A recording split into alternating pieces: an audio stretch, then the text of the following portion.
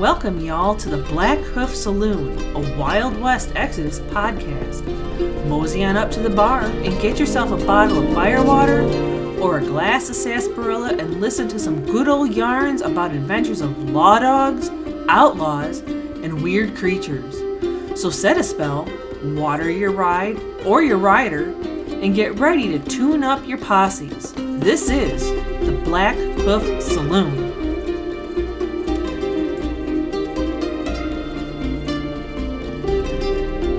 Howdy, howdy, buckaroos, and welcome to The Storyteller. Readings from the Dystopian Age. Tabletop miniature games by Warcradle Studios. This is Eric here from the Blackhoof Saloon, trying something new and different for you guys.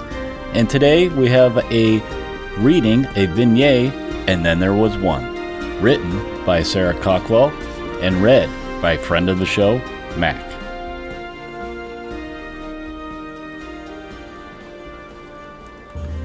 And then there was one. "Tell me," said the field medic, digging in the soldier's flesh with an implement that looked more suited to killing than it did to healing. "Exactly what was it that has brought you to need my services this morning?" Corporal John Jimmy Green gritted his teeth and screwed his eyes closed. Of all the things that had gone through his mind that morning, the close attentions of the sawbones had not been on the list. There was a squishing sound that he did not care to ascribe to any particular body part, followed moments later by the sound of metal hitting the kidney dish. "You're a mess, son. It's a miracle you're still alive." The medic shook his head at the shrapnel embedded in the young corporal's body. "Seriously, what happened?" Jimmy let out a soft groan of pain and spoke a single word. "Custer."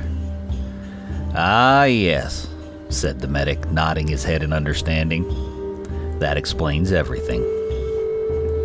He handed the youth a rawhide strip. "You might want to bite down. I'd recommend quite hard." In total, there were 11, including the general. It was a reasonably sized and well-armed squad, 7 pistols, 6 sabers, and 5 rifles between them. Nothing could possibly come between them and the victory they deserved.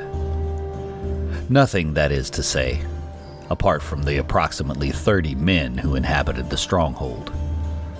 The scout, young Corporal Jimmy Green, returned with the report that there was much carousing and general merriment being made within the walls of the building. The outlaws were unaware the Union were coming to bring justice. The criminals, Jimmy reported, were so drunk that they probably wouldn't have cared if the entire Union force descended, so long as they brought more liquor. But there were, he reiterated very, very carefully, at least 30 of them. It generated an immediate but carefully moderated squabble centered around odds and being outnumbered and any number of logical thoughts that were, on balance, quite correct. Then the general's voice cut through the discussion, smooth and cultured, stern and filled with an abiding passion for what he believed in. "For shame," said the general. He didn't whisper. General Armstrong Custer did not possess what was commonly known as an indoor voice. "For shame!" He shook his head and stood that little bit straighter. He turned piercing blue eyes on each member of the squad in turn. "Each one of you was picked for this mission for a reason. Each one of you is the Union's finest. You are the best. You're telling me that you're a bit anxious that each one of you gets to fight 3 men? You telling me that you're all too scared to go in there and do what you were made to do? Shrinking like violets from a ragtag group of thugs and ne'er-do-wells?" There was no response for a moment. Then the corporal, very carefully, offered a hesitant, "Yes, we're outnumbered 3-1. "Well, I say nonsense. Let's think of it as each one of us only gets 3 men to fight. You could all bring down 5 men, no, 10 men apiece for the Union, couldn't you? Silence. The general bristled. Why, I've a mind to go in there right now. Here he drew his twin pistols, shaking them threateningly, and deal with the matter myself. But sir, the feeble protest fell on deaf ears. General Custer's mind was made up, and there was no swaying him from the path on which he was now walking. No, running. The path that led him directly into hostile territory. For the Union! The squad looked at one another. Somewhere, deep down, their collective common sense was arguing the case that Custer was clearly quite mad. But his words were stirring, and his actions more so. This man was a highly decorated hero, and he believed in them. He believed they could overcome these insurmountable odds. In a split second, they knew that they, just like their general, were invincible. Rifles and sabers and pistols were raised to the sky, and with a cheer, they plunged after their general unto death and glory. Afterwards, Jimmy couldn't recall much about the gunfight. It came to him in a series of flashing images and vague memories. He remembered several parts quite strongly. How the drunken outlaws had been unprepared for the sudden onslaught of 11 well-armed and highly trained Union soldiers. He remembered the general being on the receiving end of the first shot, which had missed his head by mere inches. And he remembered the general's gleeful shout that the outlaw was clearly a drunken fool who couldn't hit the rump of a bull with a handful of banjos. He remembered with sharp clarity the deaths, both of the outlaws and of his companions, one by one succumbing to the superior numbers. Visions of scarlet plumes erupting where seconds before there had been the head of one of his own.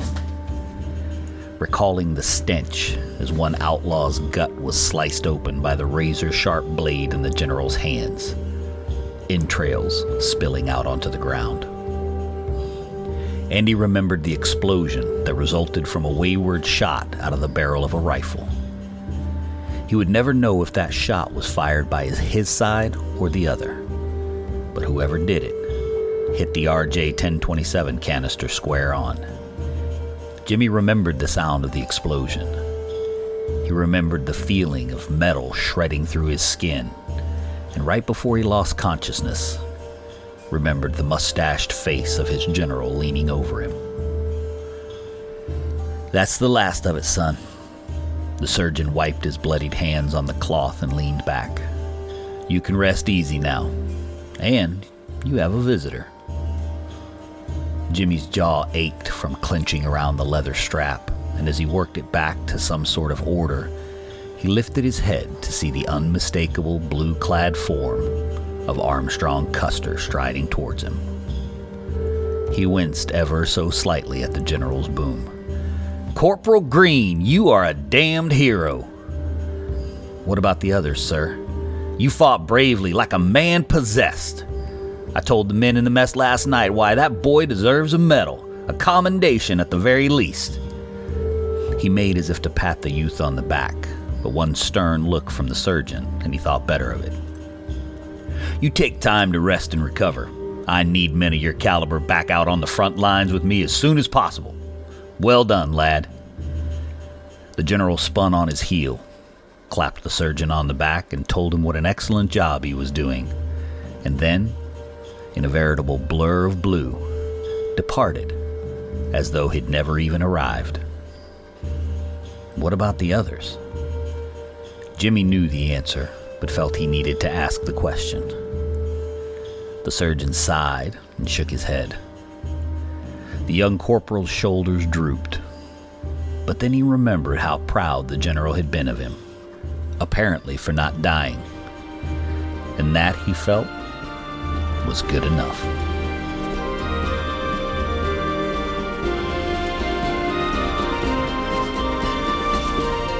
Thanks, y'all, for listening to today's tales. You can find the Blackhoof Saloon podcast on all podcast platforms, including Podbean, Google Podcast, and iTunes. And please visit us on Facebook, YouTube, Instagram, and Twitter. And feel free to email us with any questions or comments that you may have at theblackhoofsaloon@gmail.com. Remember, gang, to always ride with the sun at your back and always roll those big crits. Take it easy.